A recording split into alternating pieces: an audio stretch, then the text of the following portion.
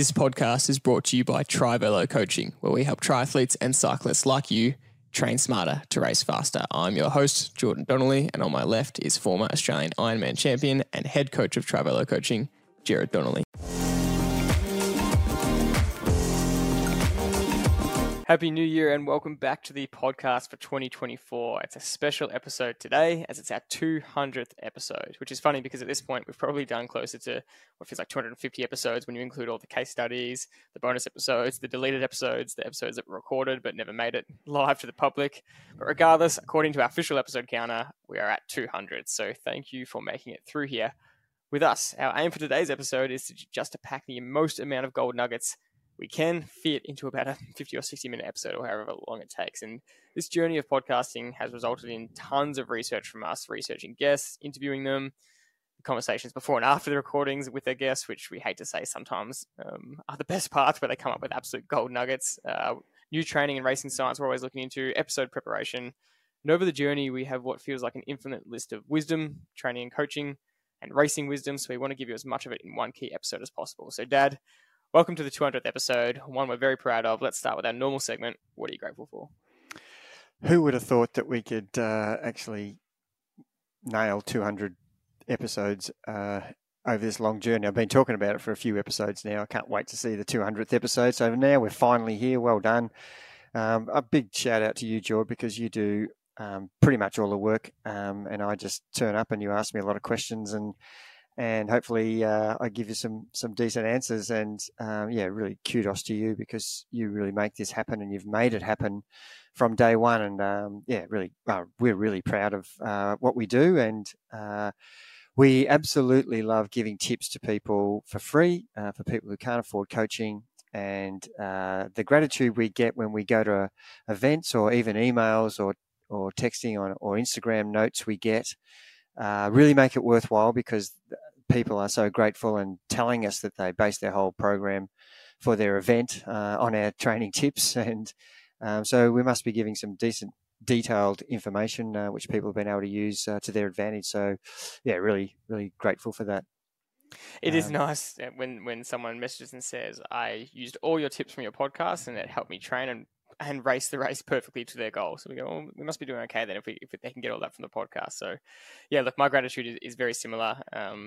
Just grateful to have an audience. When we started this, it was more for our own athletes' benefit. I started interviewing you to help really just get some more concepts across that we wanted all our athletes to understand. But we made the episodes public because we thought, why not? And it's not lost on me that we now have a massive audience that we get to do these episodes for. And so we put a lot of preparation into them. And we put a lot of thought into our coaching and racing tips. And that's because we value your time as a listener. So thank you very much for listening.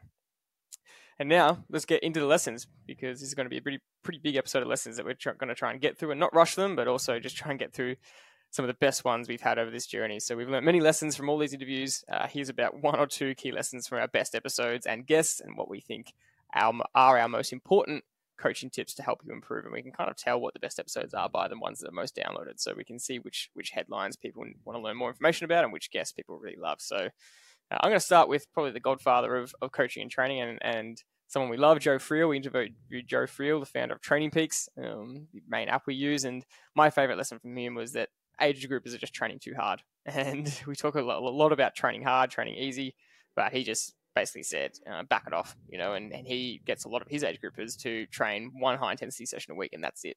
For a lot of triathletes, that would be blasphemy, and the rest is easy. But he just wants athletes to be able to recover and have a good lifestyle. Yeah, and I know we want to not harp on too many individual podcasts here, and so we want to make sure we get through. I think we've got about 30 or 40 lined up comments on it, but yeah, there's no doubt about it. The motivated athlete is a hard one to coach because they just want to do more and they think more is always going to be better. But our motto is train smarter to race faster, and that is one of the things that he pushes is recover well, train hard, but don't train hard all the time. Perfect. Louise Burke, one of our favourite guests and one of our most listened to episodes, Professor Louise Burke, nutritionist, and we're really excited to say that we've got her on for early 2024 again, which is going to be really exciting. And my lesson from her was we kind of do our diet backwards. We just we have no protein throughout the day, and we all have a big cow, as she put it, on the table at night time. And I just love that simplified concept of don't just do the traditional Western diet of cereal in the morning, something random for lunch, and then a whole bunch of protein and meat at night. You really want to spread your day out evenly between the carbs, fats, and proteins that you need. What did you take from Louise Burke? Yep, that she absolutely predicted what I do and have done for many years, and it just keeps reinforcing and reemphasizes how much better I would be if I actually looked at my diet and took the advice, and I absolutely try to make changes to make that happen, and her balance of just not being extreme either way, too much or too little, I just found just so refreshing, and it's amazing how the people who are the highest experts in their field have got a really good way of making it simple. And it just was uncomplicated, and stop doing that style of eating and just try to be more balanced, and you'll probably find that you'll have more energy, and with more energy comes more ability to train the way you want to. Yeah, I'll count you in that category as well, Dad. Your ability to explain concepts in a simple way is what really helps athletes understand what they need to do. One of the next guests that we loved interviewing was pro triathlete Emma Jeffcoat. She came on to talk a lot about her journey through injury as well, a lot. But one of the key things was understanding fueling properly. And she said that she's battled with weight throughout her career and wanting to try and cut weight to try and, it's a bit of a myth and a misconception that just going lighter will make you go faster all the time. Obviously, it is true that a better watts per kilo would improve you going faster, but it's not true for all athletes. And her big lesson was that her deciding to fuel properly for her days and for her training far outweighed her performance than trying to cut calories to lean up to get a better watts per kilo. I've got a lot of examples of athletes who get too lean and lose a lot of their energy because they're not fueling properly. And of course, what we just said previously with Louise Burke was your performance basically will suck if you don't have the strength and the energy to train and race properly. So a question I always ask people when I'm interviewing them for prospective clients to join our coaching group is, what's your optimal weight that you want to achieve? And the majority of people say, I'm too heavy, I want to be a lot lighter. But that's not what my question is. My question is, in your experience, what weight do you perform best at? And that's where you should be targeting. Spot on. And Christian Blumenfeld was another great example of that. And we didn't interview his coach on this, but he's really clearly said in interviews that Christian is someone that performs much better, a few kilos heavier than most people would expect. And they have leaned him up before, and they've leaned him up 6 kilos lighter than what he currently races at, and they just said his numbers plummeted. He just could not perform as well. And he's someone that looks like a quote unquote bulkier athlete, and when you first look at him, you think he's too heavy for triathlon and long distance triathlon, but they just say his strength, his numbers are far better when he's got that quote unquote weight on. And so, yeah, it's an interesting subject, and one that doesn't get talked about heaps, but they're two awesome examples of lighter doesn't necessarily automatically equal better. The image of an athlete that looks overweight too, George, is a worry to me. People are determining the fitness levels by looking at someone, and I just don't think that's fair. And you should be looking at their performance first, and then looking at what does a person who can perform like Christian can look like, and what does a person who looks like Gustav, what does he perform like? And they're two completely different looking athletes. We talk about Jakob Ingebrigtsen a lot. Look at him compared to other athletes. What do they all look like is really not an indicator of how they're going to perform. Yeah. The performance is clear. That's the thing we should be looking at, and then maybe have a look at what their somatotype looks like. Yeah, spot on. We're going to sprinkle in some key coaching tips in here as well, and not just talk about our best lessons from guests, because we kind of looked at some of our top episodes, and there's some clear episodes that were winners, and there's some clear lessons in there that we just think are so important throughout the journey, that if you can just pick up a bunch of these and do these properly, you will train smarter, race faster, you will improve. And one of them is, for me, I think, having really clear and well-defined seasons and off-seasons. So we speak a lot about, and now it is so well known about us that, one, you need ample time to prepare for a race, and you need to really prepare that season properly, and then you need a really clear off-season. But, and this is the big but, so you cannot take that lesson on its own, you cannot undo the hard work that you do. And too many people are too hardcore on and off. They train right up to a race, and then they have complete off period. And a clear off season means you're backing off the volume, you're probably backing off the intensity or race specific sessions, but there is a training structure you need to follow so that you're not undoing all your hard work. And we see athletes go too far one way or the other. They either don't have an off season and they burn out, or they have too much of an off season and they're constantly just going back and forth between getting fit and not getting fit, and they're not actually improving year on year. The classic example I can use is based on myself. And it wasn't me wanting to have an off season. It was having back surgery where I was forced to have 10 weeks off. And normally people say 10 weeks off, you have the equivalent 10 weeks to get back. So that's a 20-week period. So it's nearly half a year. Well, I'm over half a year now post back operation, and I'm still not near where I was the week before my operation. And that's 26 weeks. And so that's an example of a forced rest period of 10 weeks of pretty much no training whatsoever. And the detraining, the deload that happened to my fitness, my aerobic capacity, my fitness was astronomically, outstandingly poor. I really have had trouble and have had to work really hard to get my fitness back. And I've been quite determined, as you know, to try to train as well as I possibly can. But it is taking a long time. And that's the thing we're trying to prevent everybody who's got themselves a really good fitness level and then just takes too many weeks off with that idea that, I deserve an off season, which is doing nothing. And that's the thing we're trying to prevent, is just maintain, have enjoyment in your training and maintain some training. It doesn't have to be totally structured, but I guarantee you the people who say to me, I just want to have maybe 2 or 3 months where I'll just do my own thing, they come back to our program 50 or 60% worse off than when they left. So They now take 6 more weeks to get back to where they were before, and that's without actually improving again. So it's really detrimental mentally and physically to just do it too extreme. Yeah, I can tell you I had the experience this year. I spent most of the year off the bike, and that was a conscious choice, and I knew the price I would have to pay for that. And I was explaining to you that I jump back on the bike and the first session just sucks, and then that next 6 weeks you just know it sucks because you know what you can do and you're just nowhere near that, and it's just so humbling, and you just have to get through and suffer through each session trying to get yourself back to that level that you know you're at. And 6 weeks is even conservative, but it takes longer. But I just find because you start to cross a threshold where you start to get back to your normal self and find your legs again a little bit. But to get back to that peak form you work so hard for, it's so frustrating in those first few weeks to be doing sessions and numbers that you are just so far below what you're capable of. And it is a sucky feeling. And look, it happens sometimes, but the more you can avoid that, probably the better. We're not really talking, Jord, about the people who have been sick or injured here. We're talking about people's conscious decision to just take chunks of time away from, and that might be a fair and reasonable thing to do because you are mentally burned out or physically burned out. And that could be a good reason. That's as good a reason as being sick or injured. But the people who are just actually trying to rest because they feel like doing that, they're the people we're trying to encourage to not do nothing. That's the point we're making. Yeah.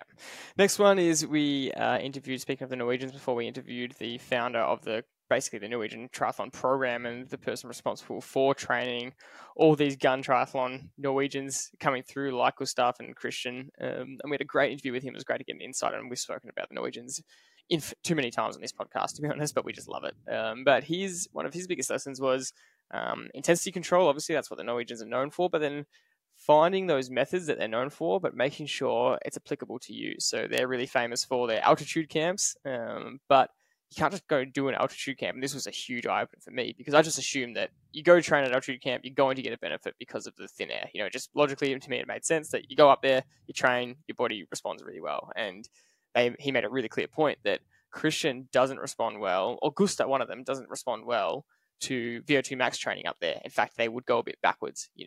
When they're up there, they need to do a lot more less intensity, and they need to keep all their VO2 max intensity down. Whereas the other one, I can't remember who was the opposite. They were fine with VO2 max up there and didn't need to worry about just doing zone 2. So just because something might work, a specific training method out there, you need to make sure it's appropriate to you, appropriate to your program and your goals, and it's going to actually work for you.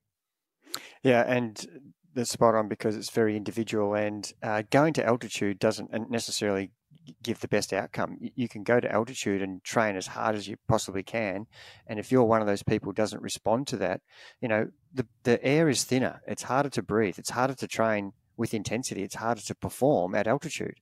That's why you're there, because you're trying to reproduce hemoglobin at a higher level by training with limited oxygen. And if you train too hard there, you could actually end up in a hole. Yeah. I totally agree. And it seemed obvious that you can't train too hard, but even just their standard, VO2 max training, and VO2 max is the wrong word because it sounds like they're maxing out, but just that intensity above that LT2 threshold was still too much. So that was fascinating. We had a great chat with Andy Blow from Precision Hydration. It's probably a company that's taking over the triathlon world in terms of hydration, one of the most competitive companies out there. And my biggest learning from that was understanding total sweat loss volume, so the amount of fluid you're losing, and versus the salt concentration in that sweat. So that was eye-opening for me, that you could be a low sweater, but salt might be really high, or you could be a high sweater. You lose a lot of fluid, and that's also high, or you could lose a lot of fluid, but you're not losing that much salt. And so all those things depict actually how much fluid replacement you need and how much salt replacement you need. As endurance athletes, we really need to understand how we cope with heat and cooler temperatures. And there's so many examples of training benefits from training with no fans on, in particular in an indoor training session, and going into saunas. And how does your body respond to these changes in conditions when you may be training in really cool climates and go to your A race that happens to be in a really hot environment? And the example classically would be the Kona Ironman, where the humidity and heat is quite exceptional on race day. And if you haven't prepared your body accordingly, you can't do the numbers that you've been doing at home, because you haven't understood how your body reacts to the heat and obviously sweat loss and salt losses. So this is almost as important as the training sessions, I think, because if you don't get this right, doesn't matter how fit you are, you actually will not be able to perform on the day. Yeah, spot on. The next one we want to talk about is probably one of my favorite conversations I've ever had, not just on the podcast, but just in life. And that was Lockie Morton. And we got to speak to him for 2.5 hours on the podcast. He was very generous with his time, and he's a bit of an enigma in the cycling world. He's just a fascinating character. He's just done some remarkable things. What did you take from Lockie? I just thought I've watched a lot of his videos on YouTube. We drove back from the Melbourne to Warney Classic with him in our car for 3 hours. One of those race days, we had him as a guest.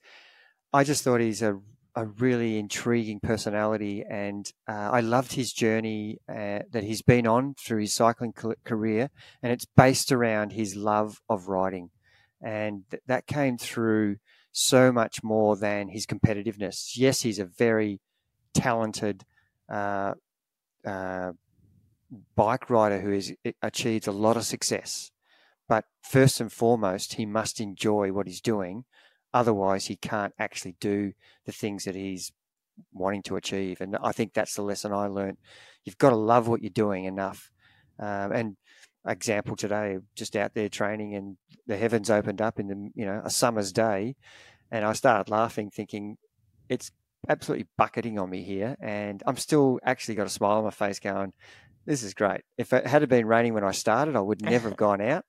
But that was an example of I just love out there training, and he really brought that home to me and reminded me of why we do it. Yeah, spot on. I couldn't summarize that any better. I just think he was able to portray the lesson that enjoyment is more important than anything else. I say that with a bit of an asterisk, which doesn't really make sense. But for him, it was more important than his pro career. He was not happy in his pro career. And if he's willing to give that up to make sure that he's enjoying it, and enjoying it doesn't mean, this is the asterisk, enjoyment doesn't mean you're having fun 100% of the time. Exactly your example with the rain. It's obviously not fun riding in the rain, but you can find enjoyment in that moment, and you can find enjoyment in the suffering of training. Training is hard. It's not when you're in the middle of a VO2 set, when you're doing a 3-minute effort and you want to vomit.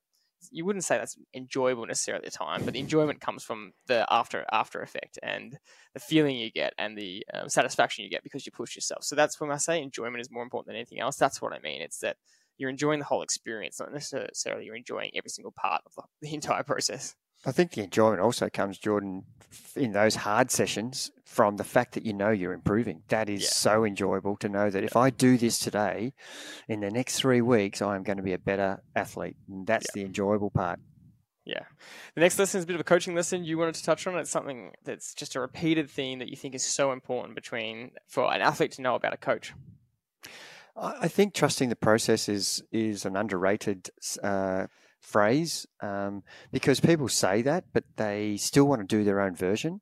And I'm forever asking the question to my athletes, if you strayed from what we agreed on to do in this block of training or in this day or in this one session in this week, you've got to wear the consequences of the fact that you may not be able to front up 2, 3, 4, 5 days later to actually perform the way you want to. And that comes back to trusting the process. If I just do a bit more, I'll get fitter quicker. And that just doesn't happen all the time.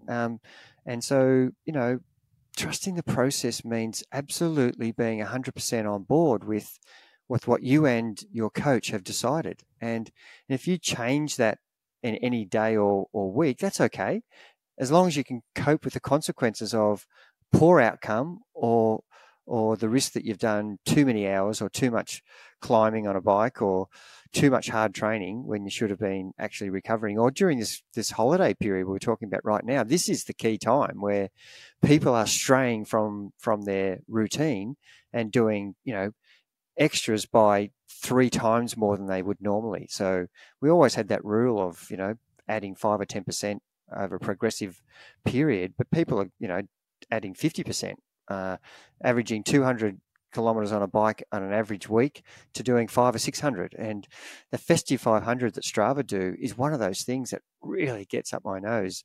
Let's just go from 200k a week to 500 plus and see what happens to my Can you fitness explain level. What the Festive 500 is for those that don't know what it is? Well, the Festive 500 is something invented by Strava to see who could do the most kilometers, or really, it was trying to get people to ride the bike. That their goal was admirable. It was trying to get people to ride more. If I really looked at it, I think their goal was marketing. But that's right. But that's okay. Yeah, so I'm being generous, and I think, people, as always, will take things to the extreme. And, we had guys not only doing 500k for the week, but doing 2,500k for the week, doing 500k a day to get the title of doing the most kilometers in that 7 days. And people around the world were hiding their sessions till 1 minute before 12 and uploading it on Strava so that no one could do more kilometers than they did that day. That's how serious it got. And it put people in such a hole from being so fatigued for doing way too much training. It was a classic example of, let's do this and see how you go in the next month. Yeah, the next month is the worst you've ever performed because you did 2,000 kilometers in 1 week and you have not still recovered from it. And yet you had an A race that was 4 weeks later and you thought that was a good idea. And your friend Boyd crashed his bike because he was so exhausted trying to max out kilometers.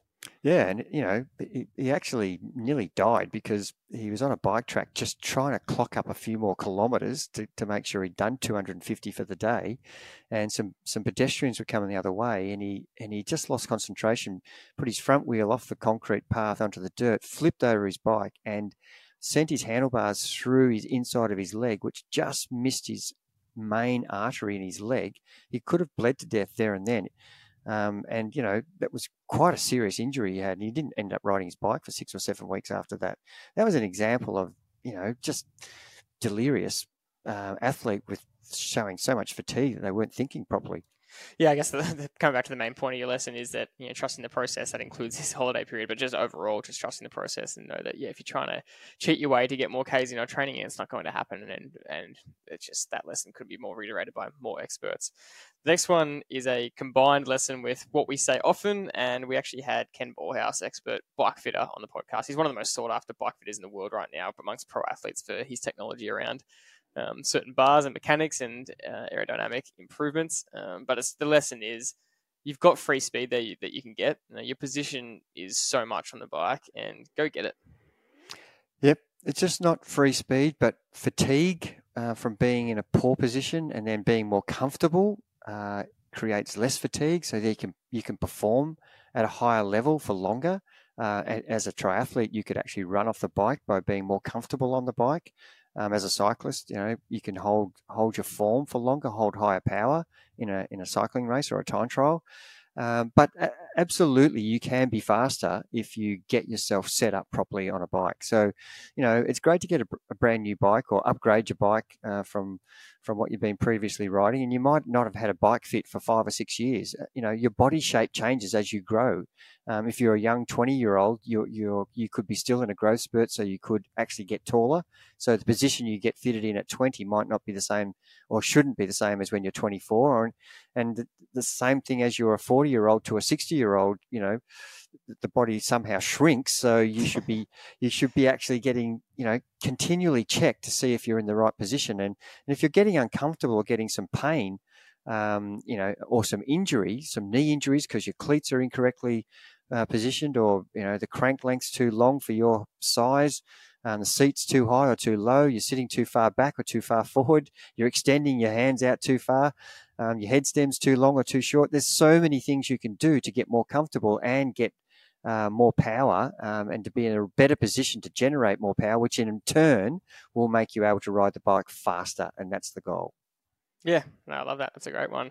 Taryn Richardson from the Triathlon Nutrition Academy. We've had her on a couple of times. One of my biggest lessons and takeaways from her is just how important variety is in our foods on a day-to-day basis. It's just really highlighted how we all eat the same sort of foods most of the time, and it's not a wide variety. And I thought about that with my own diet and went, oh, well, that's actually true. I think I eat very well, but it's just kind of the same foods all the time, and you really need to mix it up throughout your whole day and week with a variety of foods to get all the right nutrients, vitamins, minerals, macronutrients, micronutrients. And that was a really big tip for me. What did you take from her?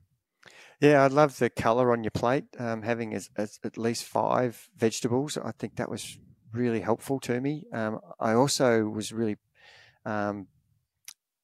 keen on her idea that if you're on a recovery day, you don't need to eat as much. If you're in a hard endurance day, you need to supply more nutrition to your body. So we just tend to eat the same each day, and I think that was a great point she made. We shouldn't, and it's important that we change that mindset to, if I'm having an easy day, or I just need to eat according to the energy that I'm going to expend. The next guest lesson was a guy who I can't wait to see how he goes at the Nationals this year. The story of perseverance, Jimmy Whelan. Boy, that was an awesome story with such a happy ending this year when it really looked like he might not get a happy ending. Yeah, he had lost his contract with EF Education and was looking for a new contract to be continuing as a professional bike rider. And we really tried to get behind his challenge of trying to find a team to ride with, and we spent a lot of time with him to try and promote him as a rider and the value that he could give to a team. And it came down, it was about this time last year, it came down to it was less than it was 5 months ago. Yeah, 5 months ago. 6 months ago. Yeah, and it came down to just almost running out of time to get a contract, and then he was thrown a lifeline. And I don't know what got him that contract, but it could have been a combination of many things, like we say about everything. But the fact that he got that, and he could not have been happier, and his life would have been so much different had he not got that contract. But he spent the rest of the year training and racing really well, and he's in great form right now. And for those who don't know, the Australian Road Championships is on next week here at Buninyong and in Ballarat in Victoria, and most of the other National Jersey Road Championships are in the middle of July for every other country in the Northern Hemisphere, but for Australia, it's January. And, the coveted green and gold jersey is something that every Australian rider wants to wear. Obviously, every rider from every country would love to wear that and represent that in all the World Tour races that go on throughout the year. But I can't wait to see how Jimmy goes in this race. He's looking like he's got some good form, and he did ride a good race last year, only to be overrun by Luke Plapp at the end. So it's going to be a great race next week. Looking forward to it, and I love the fact that Jimmy got another contract. Yeah, and you touched on the story there, but basically he was doing everything he could to get into a pro team, and he was living overseas. And when we were speaking to him, he basically had a month left. He said, "Till I run out of funds and I have to give up the dream." And he said, "I just don't want to do that." And he was just leaving no stone unturned, and he got it. So just a great story of persevering right until the last second. He was willing to go right until the last second, which I just absolutely love. One of our most popular episodes on YouTube was our episode with Dr. Stephen Seiler, and it's no wonder why. He's just a mastermind for coaching ethos and principles, and we just love what he's all about, and we're just so aligned with his coaching principles. And for us, the big lesson was just simplify the program. Just simplify it back and keep it simple, and you can easily succeed that way. Yeah, and for those who don't remember our interview with him, like, he is kind of the guru of the 80-20 rule, where and that really simplified things, doesn't it? We always talk about this 5 or 6 zone system we use: zone 1, recovery; zone 2, some endurance; zone 3, tempo; zone 4, threshold; zone 5, VO2; and zone 6 is anaerobic. So that is quite a complicated way to train. But he's basically simplified it. And as I said earlier, all these experts can make it so easy to understand. So 20% of your time should be spent with some intensity, and 80% of the time should be spent trying to build your endurance capacity. And if you base that around, how often you train, the actual time you spend out there training, and the intensity, that's the simple 3 things you should be thinking about. And I just think, if we all followed that system, which is what we base our program around, then we'll get some really good improvement in our performance. Brendan Tricky Johnson, one of Australia's best off-road cyclists, Australian mountain bike champion, just went and did the Lifetime Grand Prix series, the gravel series over in America this year. We interviewed him a few weeks ago, and a great lesson. And he got his program quite wrong, and it had disastrous effects on his year. And then some slight adjustments completely turned it around. And I think there's a really key lesson for athletes in that. Yeah, and it's an example of someone at World Tour level who is also making some mistakes on racing and training. And so as us age groupers, we shouldn't get too down on ourselves about poor performance, because it happens to even the best. Pogacar had a poor Tour de France by his standards. So that's someone at the highest level as a bike rider. Gustav Eden, who won Kona, has had the worst season for a variety of reasons since he won that race. He hasn't actually done much since he won the world title Ironman. They're examples of people who are professionally doing a sport getting it wrong. And this is not a criticism of them. It's just an awareness that everybody needs to be a little bit kinder to themselves and think long and hard about what they're going to do each day, so that they don't make mistakes in training too hard or too easy, or going down the wrong track, or getting things completely askew so that their performance is actually worse than it is better. And so, my message is to keep measuring how you think you're going. And if you're not happy with it, change it and talk to your coach about that. And if you think you've got ideas that you think would help, then, talk about those things. Don't just keep doing the same thing, even though it's going disastrously. You need to change things up to get a better outcome. Yeah, it's a great lesson for just a minor adjustment can make all the difference. And you speak about this a lot as well, is being able to objectively understand your situation, because he was kind of asking that question. I love this. He was going, I should be super fit. What is going on? And he just needed a bit more rest. He just needed a bit more freshening up. Once that happened, his fitness was able to show through. And he goes, I was right. I was as fit as I thought. But those doubts can creep in when the results aren't there. And so, yeah, just those minor adjustments to figure out what's actually going on. And you might have the same thing if you are doing some tests or going, my numbers say one thing, but my results are saying something else. What do we need to change here to get this right? And that's a really important conversation to have with your coach. The next almost favourite interview of the year was our interview with Rachel Balding, one of our athletes who came onto the podcast graciously and really went into detail about her experience at the Ultra Trail Mont Blanc, the World Championships of Ultra Trail. She took her 42 hours with insane elevation, uphill running and downhill running. And the story was epic of the actual race, but the preparation was even more epic. Yeah, and it's another example of someone picking an incredibly hard challenge, and I'm up for that. But I'm not up for people who do that, pick that hard challenge, and then don't do anything about the preparation properly. And that's the thing that I loved about Rachel. She just did the preparation and she implemented it into her everyday schedule. So work, her social life, and her training. She mixed them all beautifully. She managed to set up a situation where she was either riding or running to work every day, regardless of the weather. And that to me was, showed absolute commitment and dedication to her preparation. And that's the part I loved. And come race day, she reaped the rewards. No matter how hard it got, it couldn't have been any harder than the training she was doing.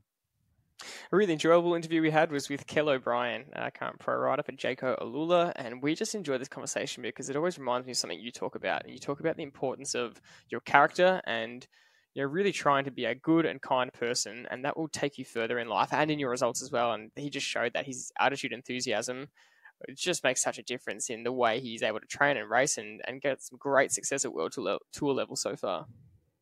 And his willingness to learn off others. And that's the thing. Even at my age, at 65, I can't wait to learn something today about, something that's going to contribute to me being a better human being. And that was such an eye-opener to listen to Cal talk about, we were talking about his first experiences at the Spring Classics, and he just loves the Spring Classics. Growing up in Australia, we watch the Spring Classics, and he's done the same.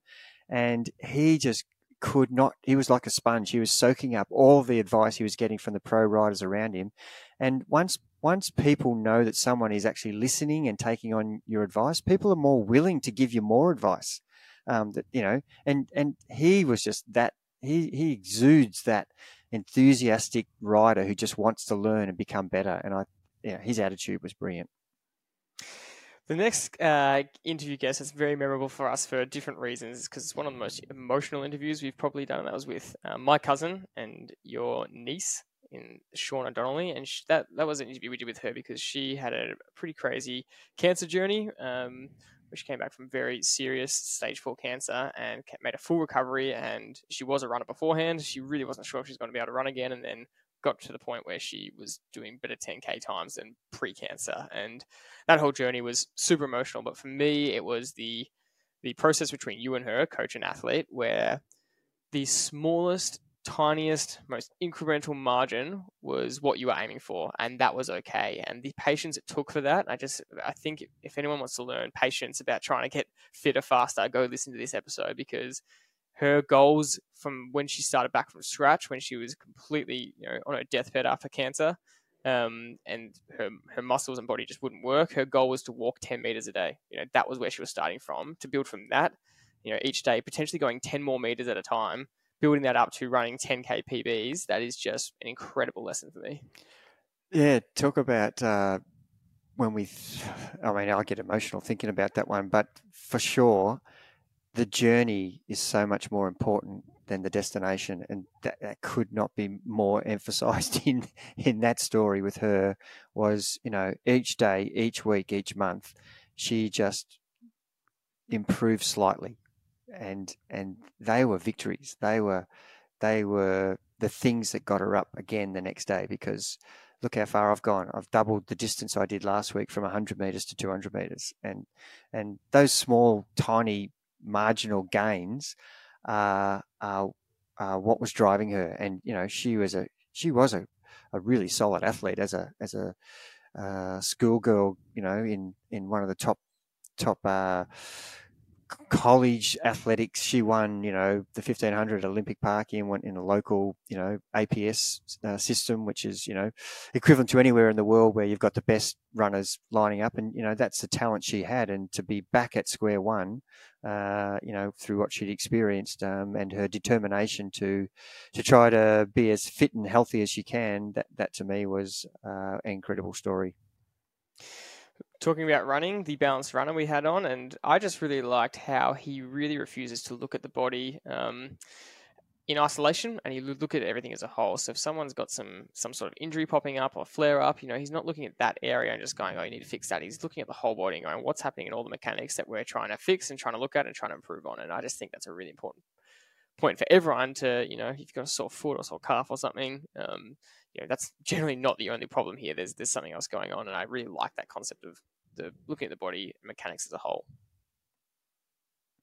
Yeah, and I think Dr. Jordan Moncrief could be brought into this one as well, and that's the big thing that he really pushes is the body should be looked at as in its entirety, and everything should be functioning together. You can't just develop really great biceps, in isolation. You need to have a strong back to be able to make the biceps function a lot better than they are. You need to have good core. And all the muscles will work in unison better if they're kind of communicating to each other.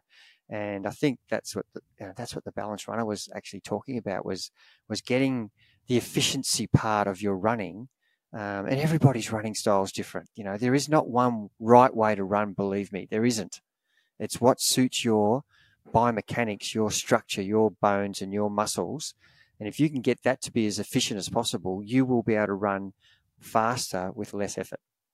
Talk about efficiency. We've had exercise physiologist Ryan Warner a few times, and they're just great in-depth interviews. They're talking about a lot about efficiency and economy, and they're kind of his expert topics. But one of the main things that stood out for me was not around that. It was more around strength and plyometric training, and he just really spoke about the value of some easy-to-do exercises and plyometric training for runners and triathletes, and especially the aging triathlete. It's just something we go more and more away from. The younger we are, the more sprinting we do, the more change of direction stuff we do, potentially the more sport we play.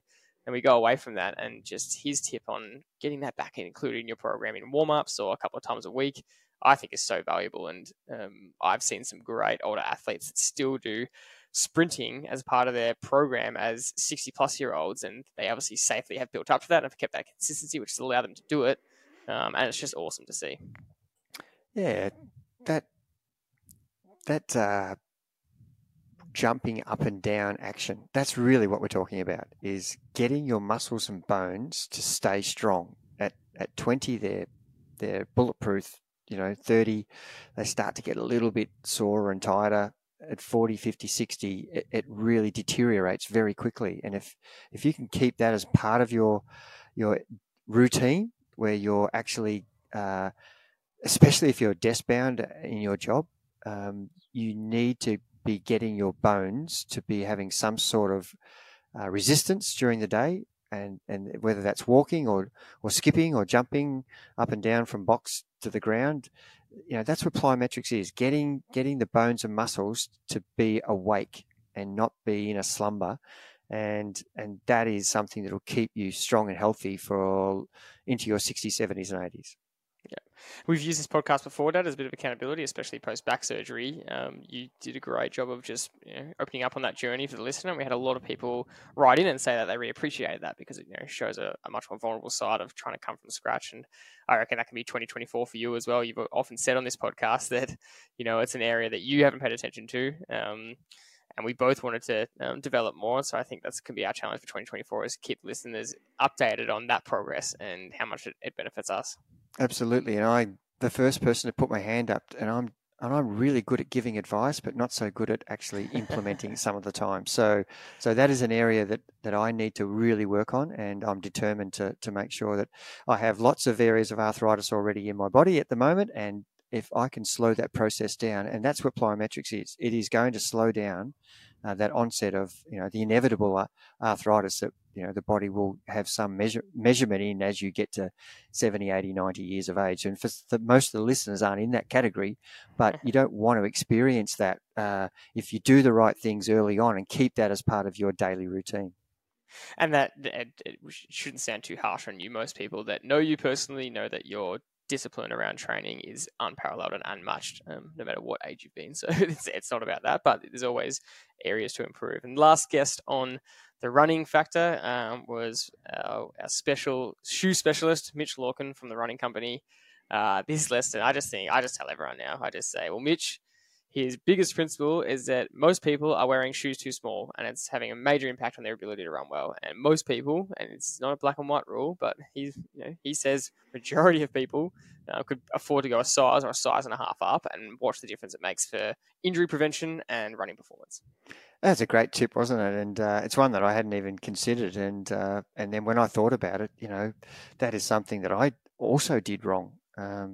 People are getting toenails disappearing because their toes are crunched up against the end of their shoe, especially when you're doing trail running where you've got lots of uphill and downhill. And for those guys who are running on the track, you're really the intensity of your running action is really forcing your foot to jam up against the front of your shoe. So having the right amount of room in your shoe can prevent a lot of issues. One of our most popular episodes for the year was who would win out of a VO2 max based program versus a Zone 2 program, because we've seen incredible improvements in both. And now the answer is very interesting and very non-surprising. The fact that the first thing you say is, well, it's a mix of both. But we had a very anecdotal, non-scientific lab tested experiment with with two of us who one did more Zone 2 based and one did more just VO2 based because they didn't have time for Zone 2, and both had incredible improvements. But that you can't draw any crazy conclusions from that. But we just want to make the point that a mix of both is going to give you the outcome. But the more point was that if you just did a VO2 max program because you're short on training, you'll still get great benefit from that.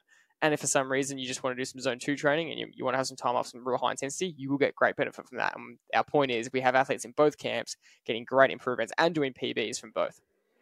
And look, it's determined by what your actual event is as well. If you want to improve your ceiling and your capacity to be a faster, stronger, more improved athlete, then certainly VO2 is going to contribute to that.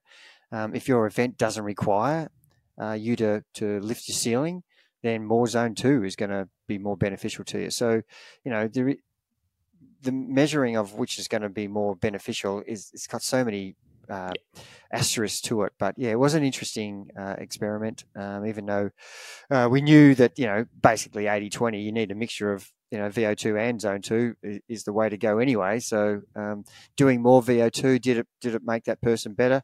Probably slightly, but it was just marginal. Yeah. A really cool tip from Dylan Johnson, a guy we really love and who's got a great profile online with great science-backed videos. My favorite thing about his tip was strength training is not a 1%er. Stop calling it a 1%er. He calls it a major percenter. And I think that's, we just spoke about this a couple of minutes ago on the importance of it. But yeah, that's just a big reminder to everyone. Yeah, and I still get a lot of people saying, I want to do strength training in my program. Is that okay? And it's as if they're asking that we don't think it should be part of your program. It should be, everything you do should be based around how strong your and robust your body can be to enable it to withstand the requirements of your event, no matter what event that is. The thing that we push is that you can't just be strong. You have to be fit and be specific in your event. So it can't be strength training. If you're a weightlifter, strength training is the dominant part of that sport. If you're an endurance athlete, strength is important, but your endurance is more important. So it has to be a part of your endurance program. So that's the thing that we're trying to get the percentages right, and it's certainly not 1%. It's the stronger and more robust you are as an athlete for your chosen sport, the more efficient you will be, and your performances will replicate that. And it's also a conversation around when to include it in the program. A beginner triathlete needs to learn how to swim, bike, and run, because that's the sport. And so we're probably not going to prioritize putting a strength program in there straight away. But then when you have an athlete who's got a fair bit of experience, got a fair bit of training under their belt, can handle the load, can handle the frequency, can handle the intensity, they're going to be able to fit a strength training program in without detracting from their program too much or at a detrimental level. I was just going to add one more thing.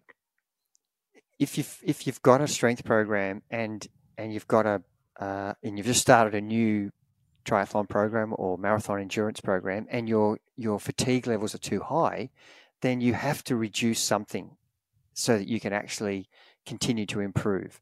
And so, you've got to identify what is the key component of the event you're in. If the event you're in is based around strength, then drop some other things and keep the strength going. But if the key component is endurance, then you need to reduce the strength work so that you can get through the program first and then implement more overload with the strength as your body can adapt to the program. We had a great conversation with Doctors Toozle and Amy Toozle and Huguenin about stress fracture prevention and stress fracture rehab. And that's because stress fractures are quite common among the age group athlete. And a whole bunch of tips they gave about both those scenarios, but one really simple rule to remember was the 10% rule. And they just said, when you're overloading, pay attention to the 10% rule. Try not to overload your total volume or intensity by more than 10% per session or per week. And that can play a huge role in preventing stress fractures. And interestingly enough, we talked about that with the Festive 500 example before. Yeah. That is, people say, oh, the risk is minimal if you do too much. Well, no, it's not. If you end up with a stress fracture, you will be so angry with yourself for overdoing it. And those examples we gave earlier in the podcast are leading to stress fractures. You can have a stress fracture that could put you out for 6 months, and that is not a position you want to be in when you've worked so hard to get to a fitness level and just sit there waiting for something to heal and not be able to do any training. Then you get a realization of overloading and just blatantly doing way too much is going to cost you dearly in the long run. Brenton Ford from Effortless Swimming, our go-to guru for swimming tips and technique advice to help you improve. My favorite tip from him is focus a block of training on 1 to 3 things at a time and really improve those 1 to 3 things and get them down and then add some things on top of that. What's your biggest tip from Brenton? Yeah, absolutely. Swimming is one of those skill acquisitions that, the fitness side of it is so important. But if you get to a maximal fitness level and you don't improve your technique, you'll still swim the same time. And it's one of those few sports that happens. It's the same with, another example would be golf. If you just keep swinging poorly, you will still hook the ball, no matter if you train 8 hours a day training the wrong swing technique. And this is the same with swimming. You need to improve your technique to enable you to go faster. And of course, you need to be fit in the water. But if you don't concentrate on the technique of the sport, then you will be holding yourself back. And so that is the key for me. Yeah, and I think that comes down to the implementation of drills as well, and it's something that we just really force on the athletes is you've got to be doing way more drills in your training sessions, which aren't a part of everyone's program, and they should be. And talking about skills, one you're really reiterating and focusing on, especially at the moment, but it's just so important, is learning the bike and learning the skill of pedaling action. Yep, and I think that our most recent podcast was exactly on this topic and sounds like a broken record, but if you don't actually learn how to apply pressure evenly in a pedaling action, then there's so many things you're missing out on. And number one is you're going to ride slower. And so if you think about that as your main focus, if I pedal better, I will ride faster with the same fitness level. And that's the thing I'm trying to get across to people. Learn, understand how to pedal properly. And if you want to know more about that, go back to that podcast that we've just done and re-listen to it. And the tips we give you there about how to engage the correct muscle groups at the correct time will give you a faster bike speed with the same fitness level. One of our most popular series is how to prepare for a specific event properly. So we've done a whole bunch of episodes on how to prepare for an Ironman properly, prepare for a half Ironman properly, prepare for an Olympic distance properly, a marathon properly. And so in those episodes, we give a whole range of tips. Some are similar for the event and some differences for depending on the event about what your training has to include, what sessions are key for that specific event, how to get race ready, how to execute on race day. So I just wanted to go through each of those things and maybe just pick out one each of what you think is most important, given that the nature of a lot of them are the same. If you think about an Ironman, what do you think your biggest tip is? Definitely, we would say that it is one of the all-time hardest things to do. So understanding how the enormity of that event. But, if you want to do an Ironman, don't sit at a coffee shop and just agree with everybody else saying, I'm going to do this next Ironman. Understand what the requirements are and the endurance training that you need to do. And I think if you understand that and are willing to, like the Rachel Balding example, you'll be fine. But if you don't want to do the preparation, don't do the event. Yeah, I'd tie into that and just say, also look at not just your willingness to do the training, but how does the training actually fit in with your lifestyle? Have you got the hours available in the week? Because some people don't. Some people's work schedules are just so hectic, they physically couldn't fit the training volume required in, or the training volume required to do it properly, which is the whole nature of the series. So yes, you could get away with doing it not properly and just getting through, but that's that tip there.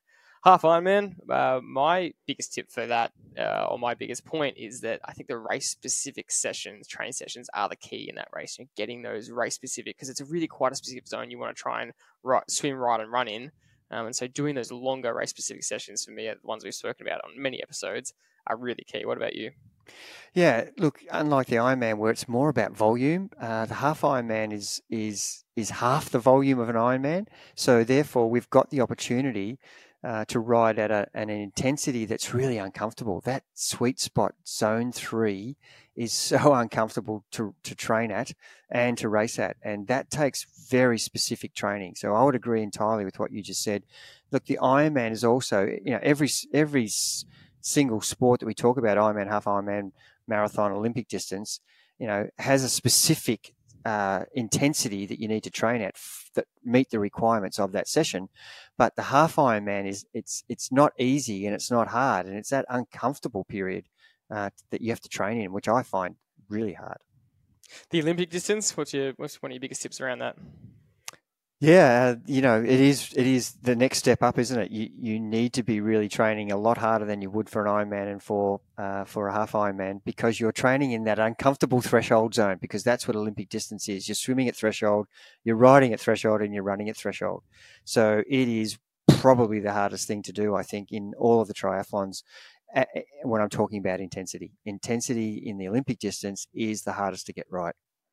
Yeah, and I would say off that, in any triathlon event, the running off the bike training is super important, but you can afford to get off the bike in a half Ironman or Ironman training program and just do some zone 2 running. And you can do that frequently, and it really can be a party program without over fatiguing you. But to become good at the Olympic distance, you need to be able to get off and run at threshold or run just under threshold for that 10K. And that's such a hard session to fit in your week, because it's fatiguing and it's really tough. So you can't do it too many times. You're going to get too tired. So 2, it's hard to train for, but it's the most important to train for, because you really need to get that specificity right. So it's a bit of a tough one there. And then one of our next most popular ones was the marathon, how to prepare for a marathon properly. So we've harped on this all year, and I hope that the listener, if you've been listening to episodes all year, you can guess what the tip is, but Dad, I'll let you drum roll it out and let us know. Well, of course, execution is everything in the marathon, and look, it's everything in every sport, isn't it? Execution. So that's a pretty general thing to say. But if you get the marathon wrong, it's an uncomfortable last 12K, 8K, 5K, even 3K at the 3-4 hour mark to actually have to run another 10 or 15 minutes more than you should, because you got the execution wrong and didn't pay attention to our biggest tip, which is to try to even split or negative split if possible. And that is one of the biggest tips we give to marathon runners is, just understand your ability and train and race to that, rather than your ambition, which is, 10 minutes faster than you're capable of. We've spoken a little bit about some of our internet wars we've had online with we put a lot of our content out there online, and we get some videos really get some interesting and opinionated responses, which we welcome. I personally welcome. I love these conversations. I love seeing what everyone else has to say. And one video just sparked some hilarious debate online where I spoke about the notion of how important negative splitting is, how much the common average runner or triathlete doesn't do it, how not even the pros do it properly, and it sparked huge debates. Some people were saying, everyone knows this. This is basic advice. Like, why are you saying this? Like, everyone does this, which we just know is so absurd. But then we had people saying the other way, so saying you're an idiot. That's not the best way to run. It's not possible to do that in events. You shouldn't aim for that. So within the comment sections, there were people arguing hardcore both ways, which I think is just very funny. But we'll die on this hill, and it's something that we'll never give up. Yep. The only thing I can say is all the world records around the world are held by negative splits or even splitting. It's not a positive split. Yeah. So last few here. One really cool interview we did was with marathon runner Sarah Klein, and if you don't know her story, she was incorrectly banned for 4 years, reduced to 2. not for a negative drug testing sample, but because there was a mix-up in the actual testing protocol, which she thought, again, we won't go into it, we can listen to the interview, but she thought she was fine to leave. They let her leave, and they slapped her with a 4-year ban after saying you weren't supposed to leave the testing protocol. And that absolutely destroyed her. Her whole identity was running. She was preparing to make it to the Olympics, and then her whole career was taken away from her. And that interview I just found incredible, where her identity was taken away from her and she had to find it elsewhere. And she went and taught overseas for a couple of years. She went completely away from running. And then because of that, she was able to come back and she was able to find enjoyment in her running again. And then she made it back to the world champs, which is just such a peak comeback story to get back to that top level again. And I thought that was awesome. It was back to the Lockie Morton principle almost, where she said it's a blessing in disguise that her identity was all running, and now it's more liberating because it's not. She loves it so much, and she does it because she loves it, and it's not everything she needs to do. I just thought it was one of the best stories I'd ever heard for resilience and not being bitter and twisted, and she just exudes that fact that she loves running first and foremost, and originally she was running for the wrong reasons, and now she found her why, and she's just a better person because of it. And sometimes through adversity, you get some positive outcomes, and this was a classic case of that. Last couple here, Stu McSane was another interview we loved. He's one of Australia's best and fastest middle distance runners right now, and he has had huge periods of form swings, which again, is just another great lesson for all age groups out there. Yeah, and again, we talked about, I talked about Pogacar's example where, you just don't always win races. And Stewie's been at the top of the tree. He's been, rivaling Ingebrigtsen in races. And for a variety of reasons, his form deteriorated so much so that he couldn't even get into some of the Diamond League races. He was actually the pacemaker for the race. So understand that you won't be at your best all the time, and you will have swings from being in form and being out of form. And that, the timing of that is what you want to get right, don't you? And so sometimes Trekkie Johnson's example, getting it wrong at the right time, at the wrong time. And Stewie's another example, and I think that's really important for the listener to understand that, it is a hard thing to get right, and you can make mistakes. And as long as you learn from those for your next campaign, then you've got some value out of it. Understanding training zones is one of the last coaching lessons we wanted to talk about. We spoke about, just before, Stephen Silas saying, don't overcomplicate it, just keep it quite simple. But we also want to understand what you're trying to achieve in a session, and understanding what training zones mean and what you're aiming for per session is a really valuable thing you can do to get the most out of your training, because one day's training zone targets are completely different to the next day, and the goals for the session are really different. And once you start to understand that, you get way more value out of your week. Yeah, I had a great example on my own 2 days ago where, because I live in the hills and there is no flat road where I live, and I intentionally moved here 35 years ago for that reason, because I wanted to get stronger.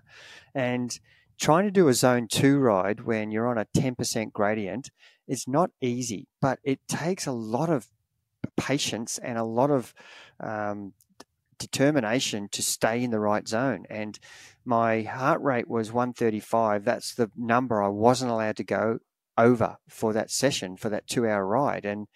And boy, some of the hills, I was just creeping up some of the hills, so badly that you almost felt like, you're going to stop at one stage. And people say, well, why do a zone 2 in that particular course? And that's a really good question. The fact is, time restraints prevented me from driving a half an hour away from the hills to go to a flat road and do the session there. I still actually wanted to get some strength benefit, and you can do that by having good gear ratios on your bike so that you can still spin and keep your heart rate below the threshold. And I avoid really, really steep hills where my heart rate can't do anything but go above that 135 beats per minute. And so I selected a course where I could actually nail the session. But looking at the course after I'd done the event, really proved to me that you can ride any zone anywhere as long as you're willing to pay attention to the data. on that note, this is the last lesson we want to talk about, and it's understanding. It's what you're talking about there is riding properly, and it's one of the biggest things we've seen in our athletes this year is the difference in execution, specifically on the bike. Riding the bike properly and riding a course properly and executing the course properly produces wildly different results for no difference in potentially fitness levels. So the basic principle can be summarized as this: if you learn how to ride better, you will go faster without needing to get any fitter. And that's just not true for anything else. It's just not true for swimming. Swimming is more technical based, and running, it's definitely fitness based. As obviously there's strength in there, there's running efficiency, etc. But the bike, if you understand execution and course and how to ride a course, you will ride faster without needing to get fitter. Yeah, we talk about a bike fit being free speed. Understanding how to ride courses, how to ride wind, how to ride hills, is going to give you free speed. If you can learn those lessons in training and then implement it on race day, you will get a faster average speed for the same fitness level. We've said that many times, but people don't know whether they understand what we just said or they're refusing to believe that that's true. But we have proven it with so many examples of riders that we've taken from who they thought were okay at bike riding, but then when we taught them how to ride this particular style of riding, they are, knocking 10, 15 minutes off a 90K time trial with similar fitness, but just riding the course differently.